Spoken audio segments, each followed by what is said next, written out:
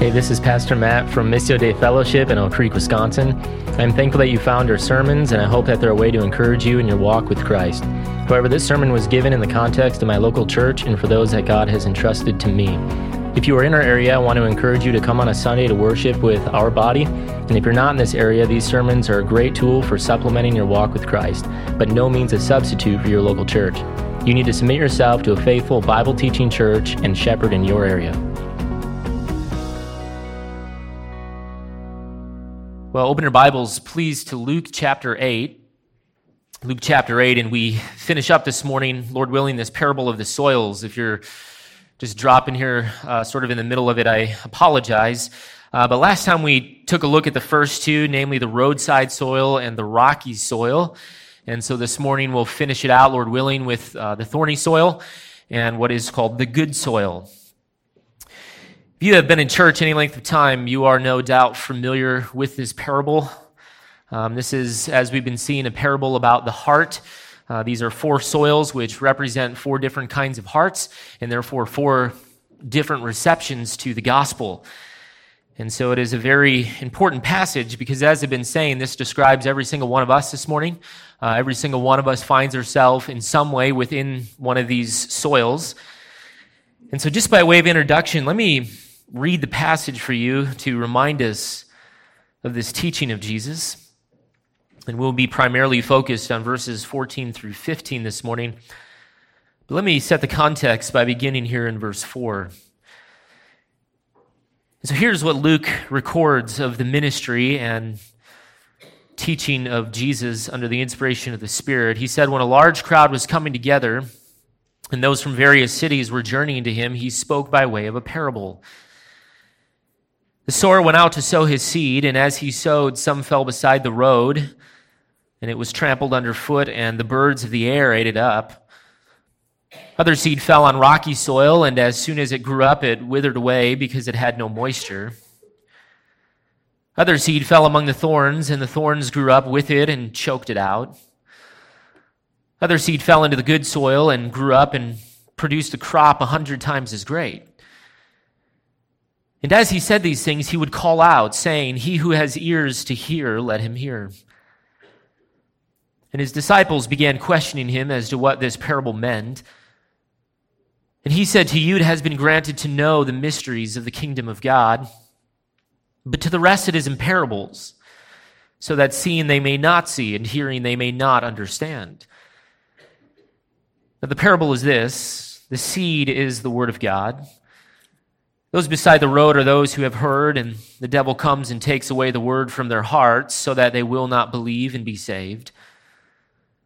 Those on the rocky soil are those who, when they hear, receive the word with joy, but these have no firm root. And so they believe for a while, but in time of temptation fall away. The seed which fell among the thorns, these are the ones who have heard, and as they go on their way, they are choked out with the worries and the riches and the pleasures of this life, and bring no fruit to maturity. But the seed in the good soil, these are the ones who have heard the word in an honest and good heart, and hold it fast, and bear fruit with perseverance.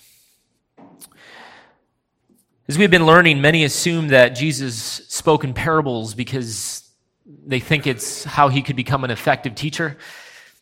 They think it's how he could relate to certain kinds of people or contextualize his message. But as we saw here from verse 10, we know that the primary purpose of parables is not actually to make things clearer, but the primary purpose is to hide and conceal the truth from those who do not want it. And that is very important to remember. This is the first parable in the Gospel of Luke, and so he is very careful here to include this statement of Jesus as to the purpose of his own parables. And so there is always an intended spiritual meaning behind the parables of Jesus. And so never does he explain the spiritual meaning in the spiritual application to the crowds, this group of neutral, half-hearted religious followers, but he does reveal the meaning to his disciples alone. And so we see that in this passage in particular.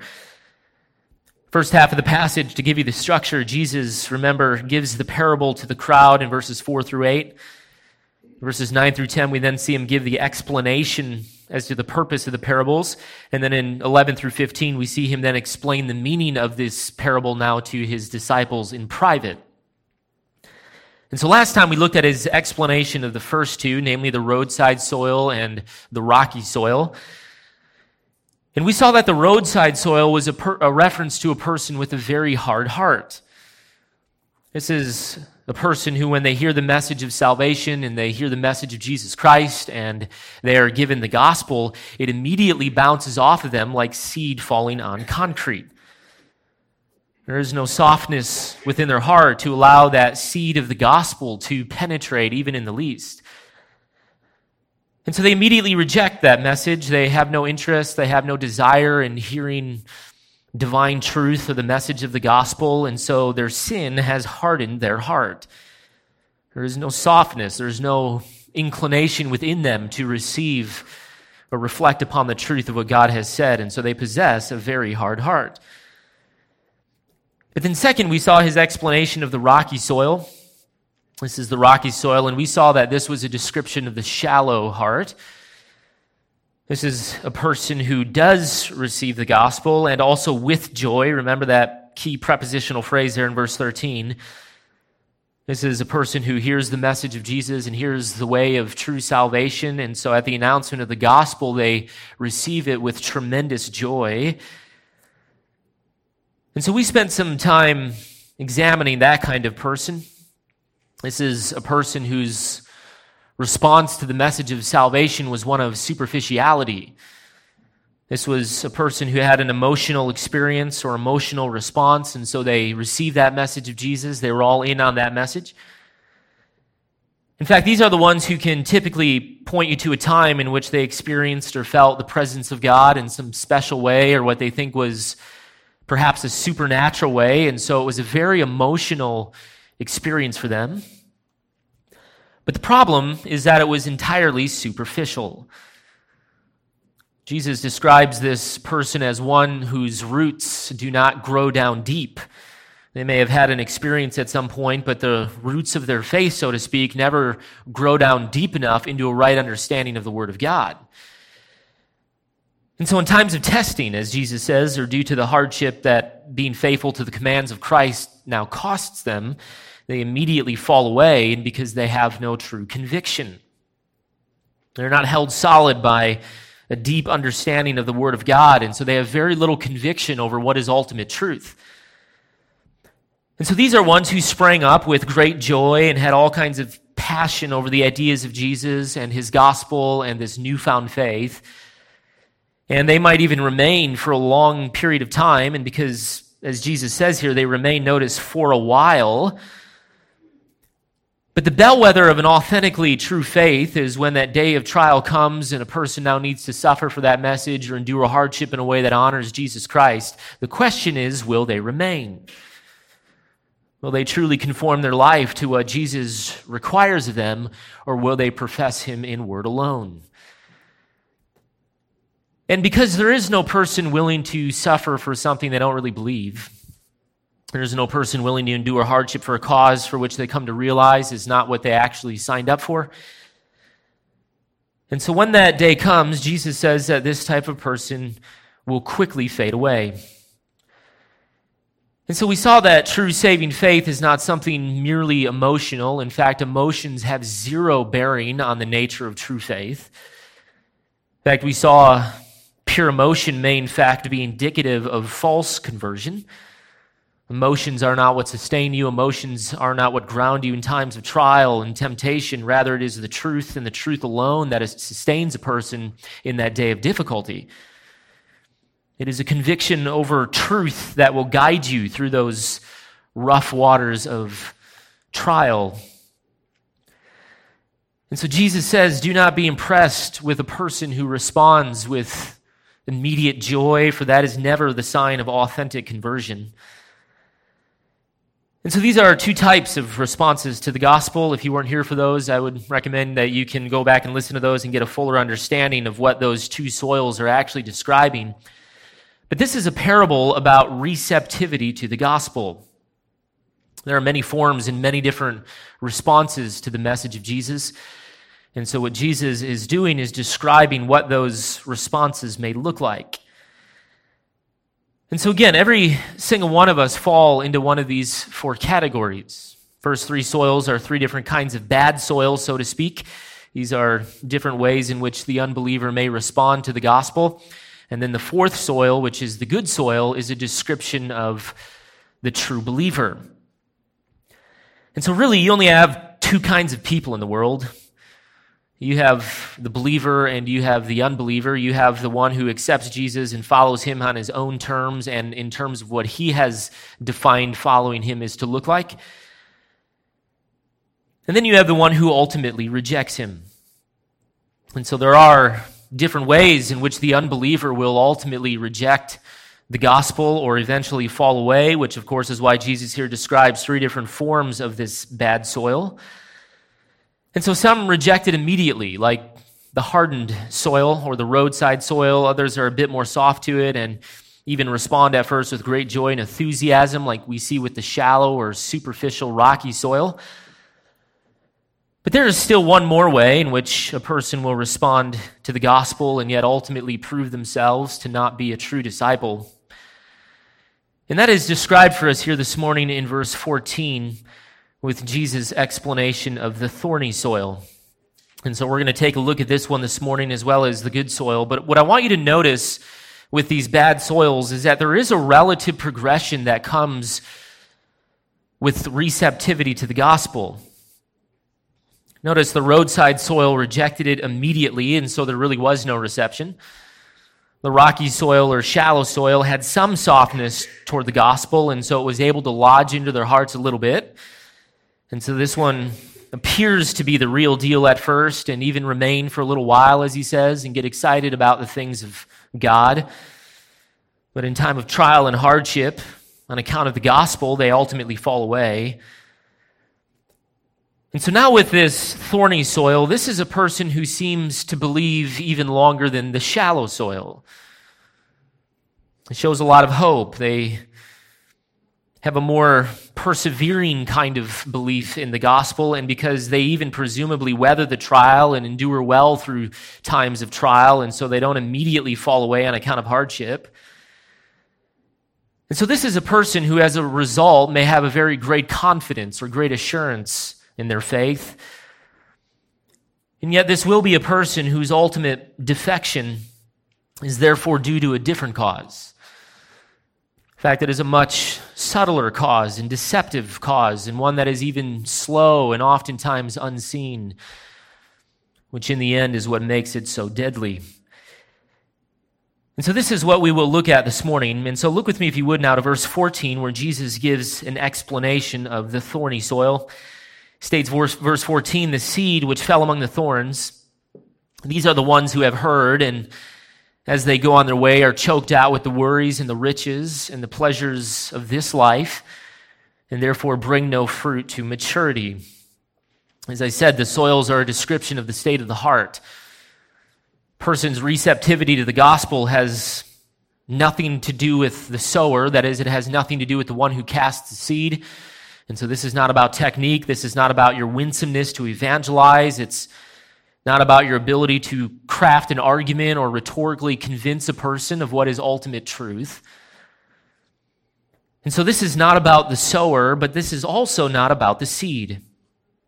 That is, it is never about the content of the gospel and its power to save a person. And so we don't seek to help the message in some way. We don't seek to alter the message or repackage it to make it more acceptable somehow. Rather, the elements of life reside within the seed itself.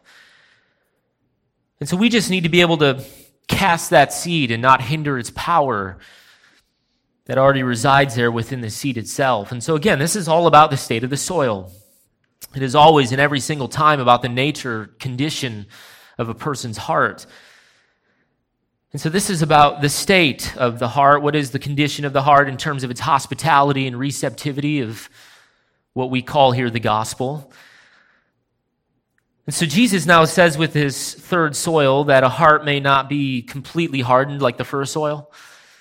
Heart may not even be shallow like the second soil and therefore be able to stand strong during times of persecution and trial. But there is a kind of heart that abiding within it are all kinds of subtle and unseen impurities. That is to say that this is a kind of heart that within it reside a noxious and mixed element that given time will show that heart to be what it truly is. And so this is a description of the worldly heart. This is the worldly heart. There are a lot of people who hear the message of Jesus and are even willing to endure a certain amount of suffering and persecution on account of that message. They will stand strong for the gospel. They will fight for the name of Jesus and what Jesus represents. They will be loud and vocal for the truth and even be willing to go to battle for that truth, whether it's against false teachers within the church or it's some kind of external pressure coming from outside of the church. And so there are many people who will not compromise on the truth. They will not bow down to culture. They are not afraid to defend the faith from wolves or aberrant forms of theology that creep into the church. And yet lurking within their hearts, as Jesus says, is something just as deadly, which is what makes this kind of heart so deceptive.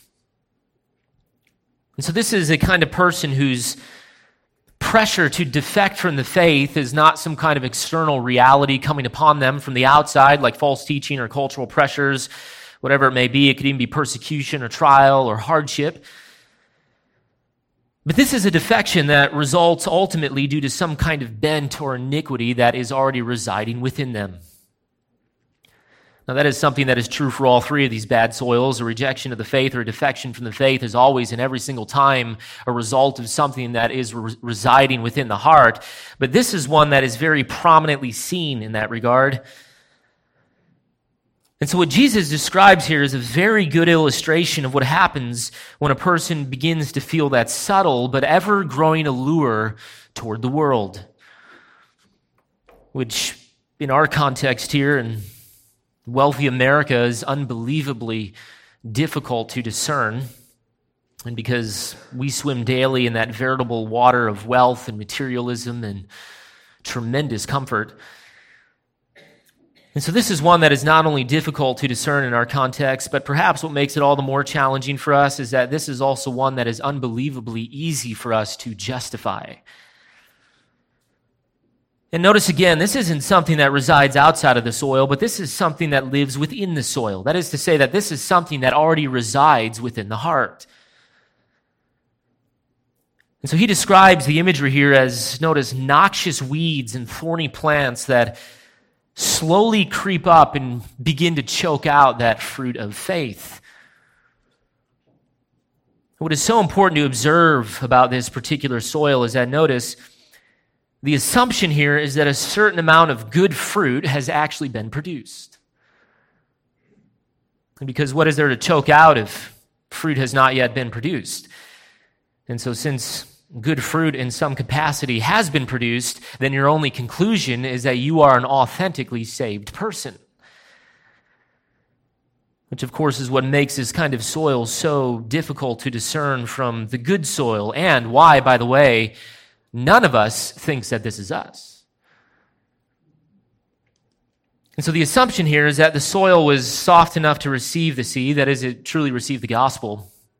And not only did it receive the gospel, but it was a soil that was rich and deep enough for roots to grow down deep, which, of course, means that there's a certain level of conviction over the truth of God's word, and so there's a staying power, so to speak, to this person's faith.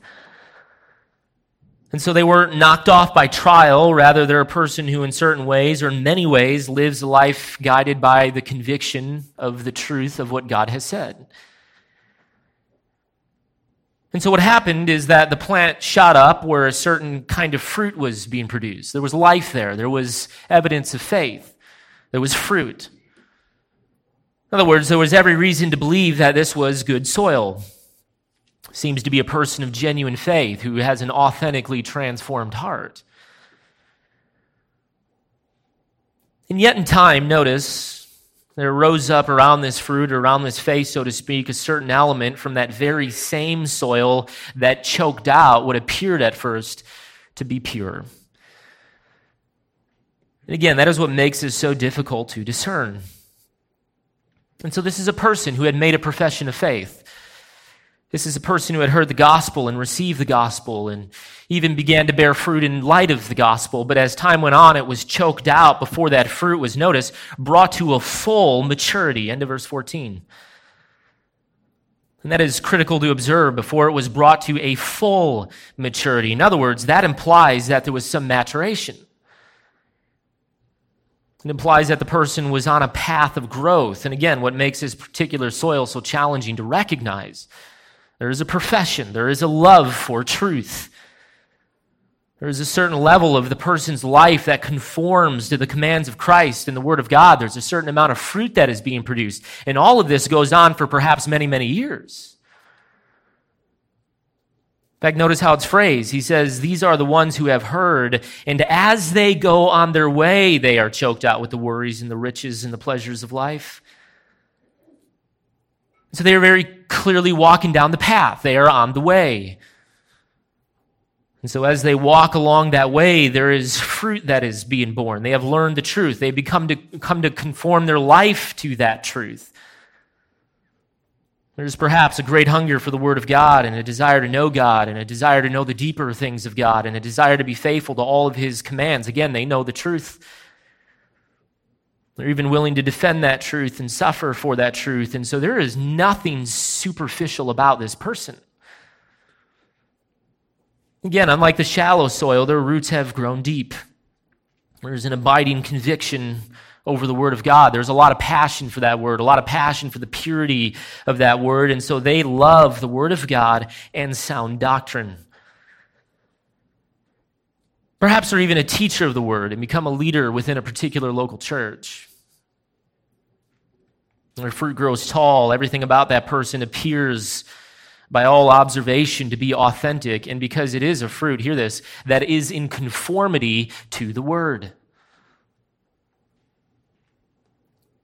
And yet as time goes on and their life carries forward, unbeknownst to them, there creeps up from within them this subtle pressure that begins to slowly wrap itself around that person's heart.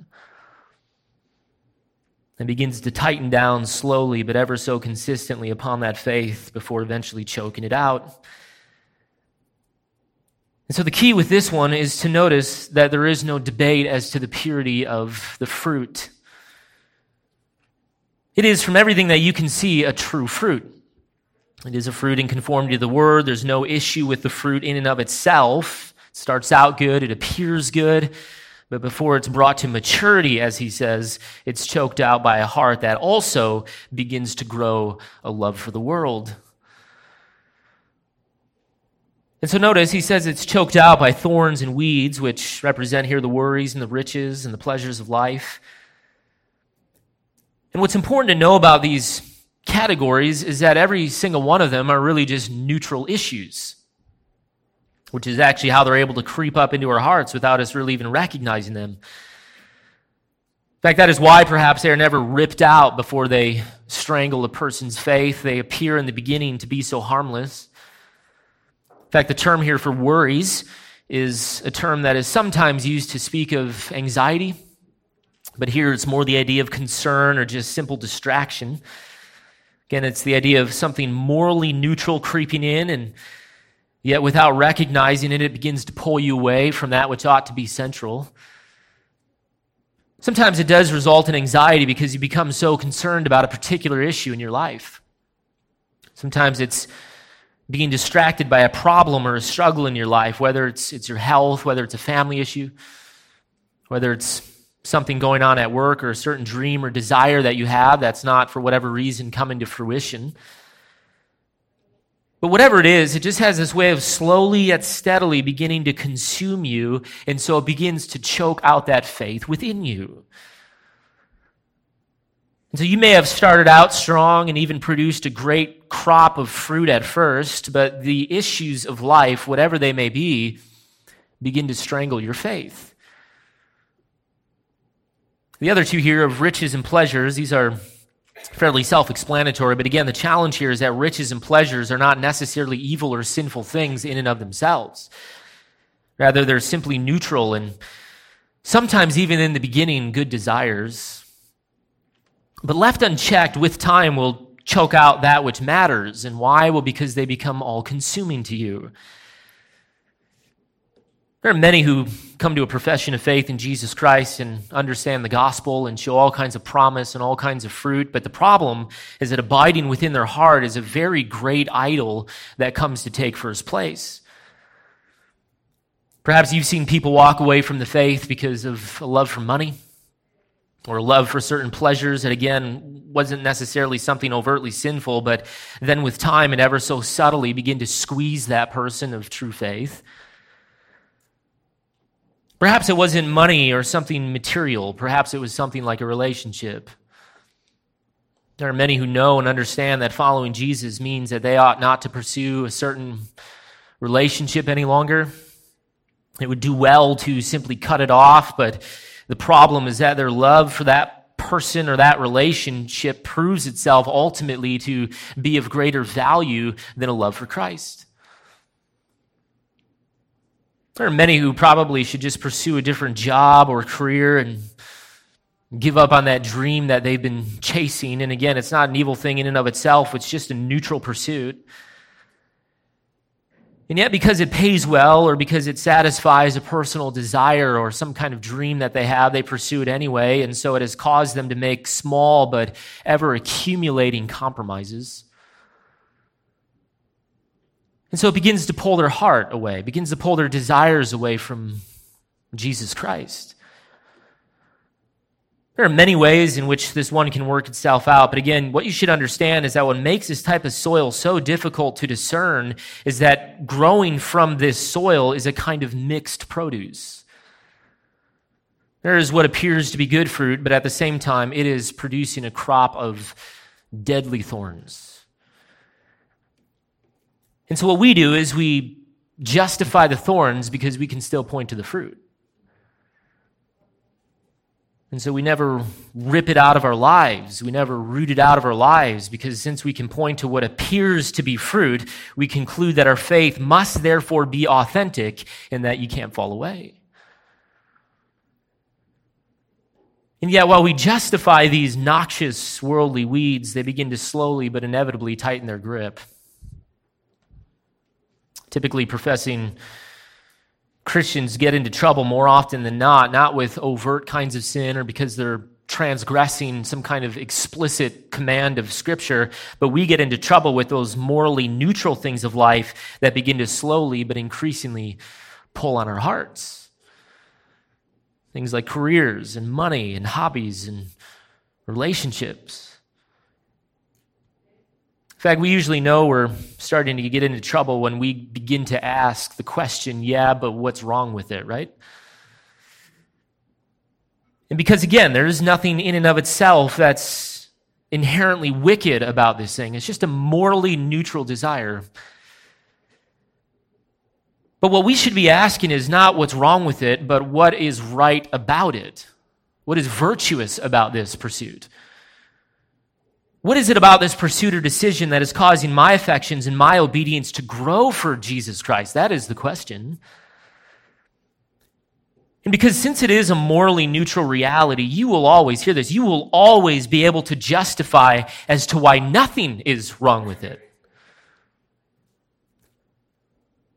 We are masters at rationalization, and so we can baptize just about any pursuit of life and make it appear as holy and put some kind of twist on it that can satisfy our conscience, and yet all the while, all you're doing is simply justifying perhaps an idol within your heart. And so as you spend your time rationalizing the state of your garden as opposed to weeding that garden and ridding your life of that which seeks to choke out the faith and the true fruit, one day you realize that as you've grown numb and cold towards the things of Christ, you just conclude that you never really believed that in the first place. Or worse, you perhaps delude yourself into believing that you somehow still do and that you'll just get around to getting more serious later. And so this is a helpful reminder, I think, to remind us that we would be wise to proactively analyze those neutral areas and pursuits of our lives constantly to determine as to whether or not they're simply idols of the heart. fact, a simple test is to ask yourself as to whether or not something is an idol is, so when was the last time that you gave thanks to God for whatever it is that you're pursuing? In fact, a classic definition is to ask yourself, is this something that causes me to sin when I get it, or is it something that causes me to sin when I don't get it? Either one of those is a sign and always a helpful test to discern if your pursuit is pure. And so this is the thorny soil. This is a soil that has both good fruit and bad fruit, but the inevitable conclusion is the bad fruit choking out the good fruit. And again, it's a slow process and subtle and therefore extremely difficult to detect. And so again, three different responses to the gospel. You've got the hardened soil that immediately rejects the gospel, which is the majority of people. You've got the shallow soil, which receives the gospel with immediate joy, but because it has no root or firm conviction that is grounded in the word of God, when that day of trial and testing comes, they fall away. And then you have the thorny soil, which is the hardest to detect because this is a heart that produces what appears to be fruit, but is mixed with all kinds of impurities that eventually choke out your faith. And so that then leads us here to the good soil, verse 15. Notice this is the good soil. He states here, but the seed is the good soil, or the seed is the good soil. In the good soil, these are the ones who have heard the word in an honest and good heart, and hold it fast, and bear fruit with perseverance. Now, there are several components to the good soil, and of course, this is talking here now about the genuine or authentic Christian. This is one whose heart is pure and possesses a truly transformed heart, and so it is a soil that produces a pure crop. And so notice, this is a person who first hears the word, but hears it, as he says, in an honest and good heart. And so unlike the previous two soils who've also sought to hear the word, this is a person who sought to hear the truth, but from a perspective of genuinely wanting to understand and apply that truth. In fact, contrast that with the crowd here that Jesus has been talking to, who are coming to him because they want to see if his message will conform to the message that they want to hear. But the one who comes and hears with an honest and pure heart, this is a person who wants to hear the truth regardless of what that truth will now require of them. In fact, Paul warns of those who will surround themselves and accumulate for themselves teachers who will tickle their ears. That is to say that they will surround themselves with people who will consistently bring to them a message that they desire to hear. But a person who's a genuine seeker of the truth doesn't want their ears to be tickled. Rather, they want to know the truth because they want to know what God has truly said and what God has therefore truly required of any true disciple. They want to know the path of true salvation, but also know how to persevere on that path. And so Jesus says, first of all, the true disciple and truly converted soul is not a person who argues with the truth or wants to debate the truth or wants to rationalize and justify their way out of having to obey the truth, but a truly converted soul comes and hears, notice, from an honest and good heart.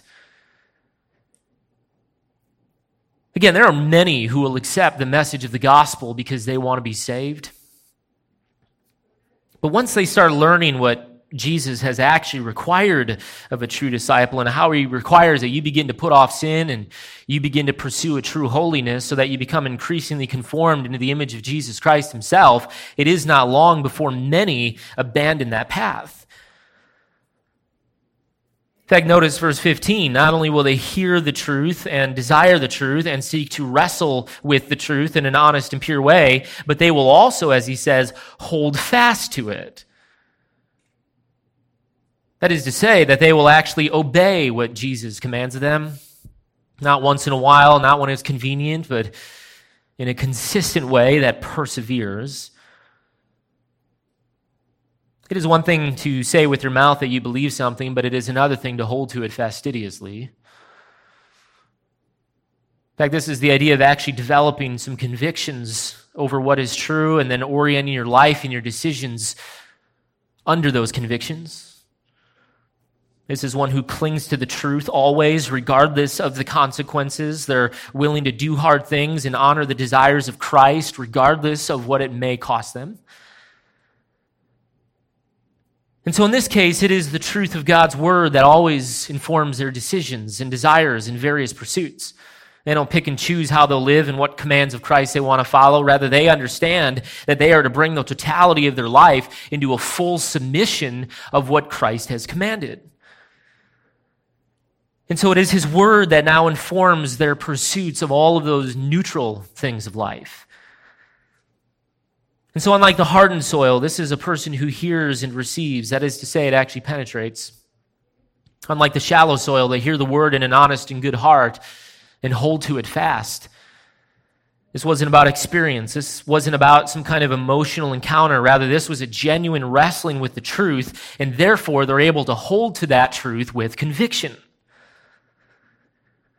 And then unlike the thorny soil, they also bear fruit, verse 15, but they bear it, notice again, with perseverance.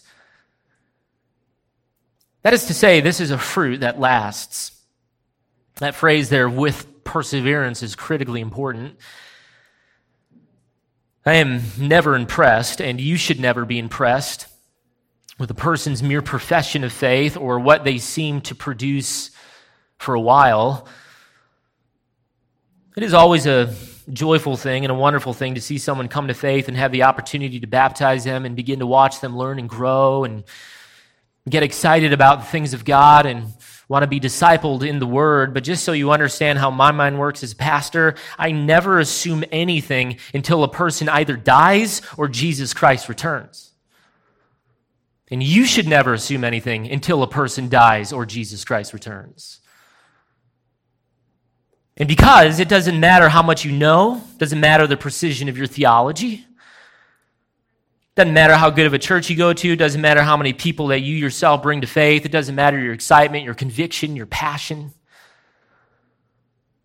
It doesn't even matter how much seeming fruit your life produces or you find yourself in all kinds of leadership positions within the church. My only concern is, will you finish your life and race still believing? That is the question. My only concern is, will you continue in that faith, bearing fruit? Again, I read for you, as I did last week, Colossians chapter 1 and verses 21 through 23. And notice this all-important conditional statement at the end. We usually read up to the conditional statement. Paul states there, starting in 21, and although you were formerly alienated and hostile in mind, engaged in evil deeds, yet he has now reconciled you in his fleshly body through death, in order to present you before him holy and blameless and beyond reproach. Sounds pretty good. But then here it is, verse 23, if indeed you continue in the faith, firmly established and steadfast, and not moved away from the hope of the gospel which you have heard. Well, Jesus and Paul were under no delusion that there wouldn't be many who would accept the saving message of the gospel, but in the end prove themselves to be false. Many want salvation, many want heaven, and so there will be many who will accept that message of salvation, but will they run that race of conforming their life into the image of Jesus Christ and then finish that race? That is the question. Or will at the sign of trial and sign of hardship, or presence of worries and anxieties and pleasures, neutral pursuits, and the lure of many kinds of riches and activities pull them away from the hope of the gospel? There are many who I thought would have abandoned the faith but have remained, and there are many who I thought would have remained that have abandoned. You never really know until it works itself out, but I am under no delusion that anyone will finish until they finish. And neither should you. But there is so much rocky and thorny soil within the church. If you are truly his, you will finish. I believe in all my heart in the doctrine of the perseverance of the saints, but you won't fully know you are his until you finish. And so it is a wise person who does not assume that because they made a profession or had some kind of experience long ago, or even see a tremendous amount of fruit being produced in their life, that is somehow a guarantee of heaven. The question is, did you receive that word in an honest and pure heart? That is, did you receive the message of the gospel that you are a guilty sinner who stands condemned before a righteous and holy God? And that you in and of yourself had zero hope of heaven because you were a wretchedly depraved sinner, as the scriptures declare is true of every single person who's ever lived. And so you realize that what you needed was the perfectly righteous life of another to be applied to your account as you stand before your Maker and Judge. And so you heard of Jesus Christ. You heard that he was the Son of God, born of a virgin, came and lived a perfect life in your place. That he was crucified by the hands of ungodly men, and that as he hung on a cross, he took upon himself the full weight of your sin. And as he hung there, the Father poured out his righteous wrath and executed his holy and just wrath for your sin, but in the body of his Son. And so he was crucified in your place, and he died that death that you should have died. Yet 3 days later, he rose again, showing his victory over power and power over sin and Satan and death, and after which he ascended to the right hand of the Father, where right now he sits in glory and one day will come back to judge both the living and the dead. And so you heard that, and so the result is that you now have hope of resurrection. You have hope of new life. You have hope of eternal pardon of your sin as you stand before your judge, because you understand by faith that Jesus took that penalty of your sin for you. And it was all of grace, undeserved, unmerited. But the question is, have you received that message with an honest and pure heart and refused to presume upon that message? And then have you come to believe that it is not enough for you to merely say with your mouth that you believe that message, but will you hold it fast until the end? And are you right now one who lets the Word of God define every aspect of your life, so that you submit all of your desires and all of your decisions, even those morally neutral ones, those ones where there might not be anything inherently evil about them, but they could pull you away, and could hinder your growth, and could hinder your witness, and could hinder your effectiveness for the gospel, and ultimately hinder your ability to persevere? You submit every aspect of your life and every decision of life that you make under the Word of God to be analyzed and scrutinized and then conform to that Word. And so what is it about your life? Just answer the question in an honest way. But is there a person or a pursuit or a desire or a distraction in your life right now that you are unwilling to let go of for the sake of Jesus Christ? Are you like the disciples in chapters 5 through 7 who, when called to follow, were willing to leave everything, as he says, to follow him? What do you think about? What captures your affections? What do you lay in bed at night pondering? And because Jesus says, and you know this, that no one can serve two masters. And so he will not compete with the idols of your heart. He is, as the scriptures say, a very jealous God, and he will not share his glory with another. And that is a holy and righteous jealousy, and because if you are his, he has purchased you for himself, but at great cost to himself in the death of his Son. And so he will not share your heart with some idol. fact, in 1 John chapter 2 and verse 15, the apostle there states, he commands actually, do not love the world nor the things in the world. For if anyone loves the world, hear this, the love of the Father is not in him. Truth. And notice, these things are mutually exclusive. Love for the Father pushes out a love for the world, and a love for the world necessarily pushes out a love for the Father. Some of you wonder why your love is fading or growing cold, or you feel yourself growing numb to the things of Christ and the gospel and have lost that passion that you once had. What are the morally neutral things in your life that are competing with the love for the Father? Because you can't have both. In fact, these are black and white categories by John. Either you love the Father or you love the world. But there is no such thing here in the mind of John as having mostly a love for the Father or even having some love for the Father. And why? Because you cannot serve two masters. And what you love is what you serve. And so where there is a presence of thorns and worldly weeds, they will choke out a love for Christ every single time. And so your only option is to uproot them, which is what John here means when he commands, do not love the world. He means to get rid of them, cut them out of your life immediately.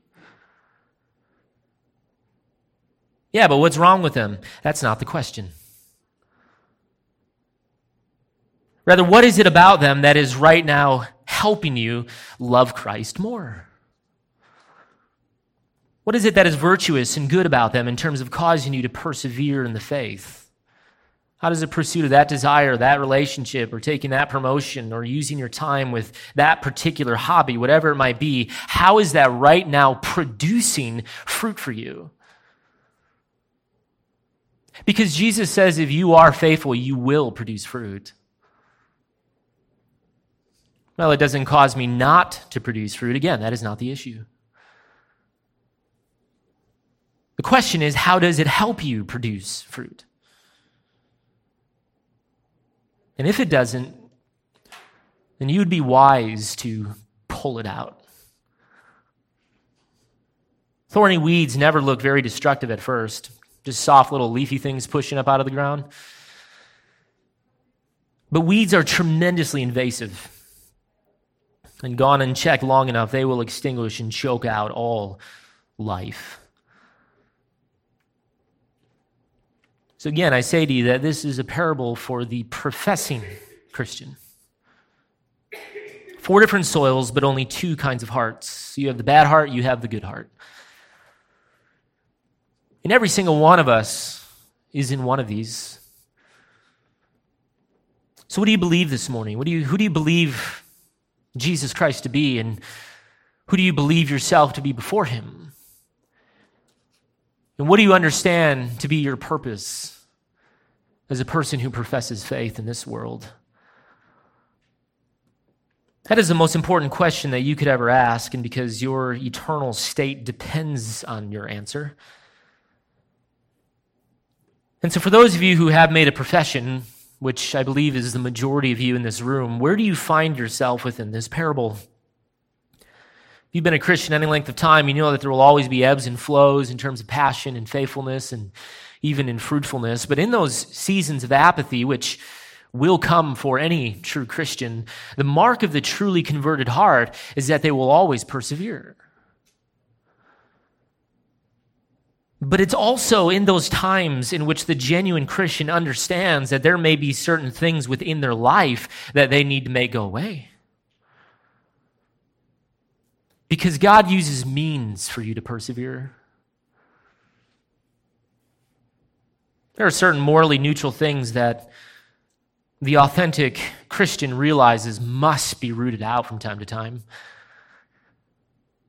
And so you'd be wise to examine yourself to figure out what perhaps needs to go away in your life under the glory of God.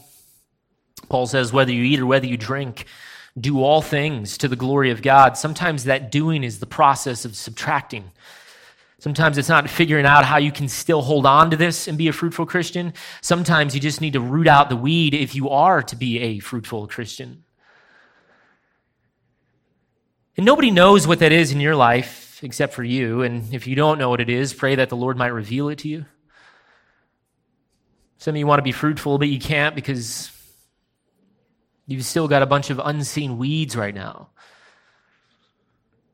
And fruit will only grow when those weeds stop strangling things. And so the call of this passage is to, again, examine yourself. Have you received the gospel from a pure and honest heart? Do you hold it fast with conviction? Do you seek to bring every aspect of your life under the word of God? Are you one who is right now producing fruit with perseverance? And if so, then you have very great reason for assurance. It is the one who endures trial. It is the one who stands fast in the face of worldly temptation. And it is the one who produces fruit in a consistent way that has every reason to rejoice. And so where do you find yourself this morning? That is the question. And again, that is the most important question that you could ever ask. And so to which soil do you belong? That is the question I leave you with this morning.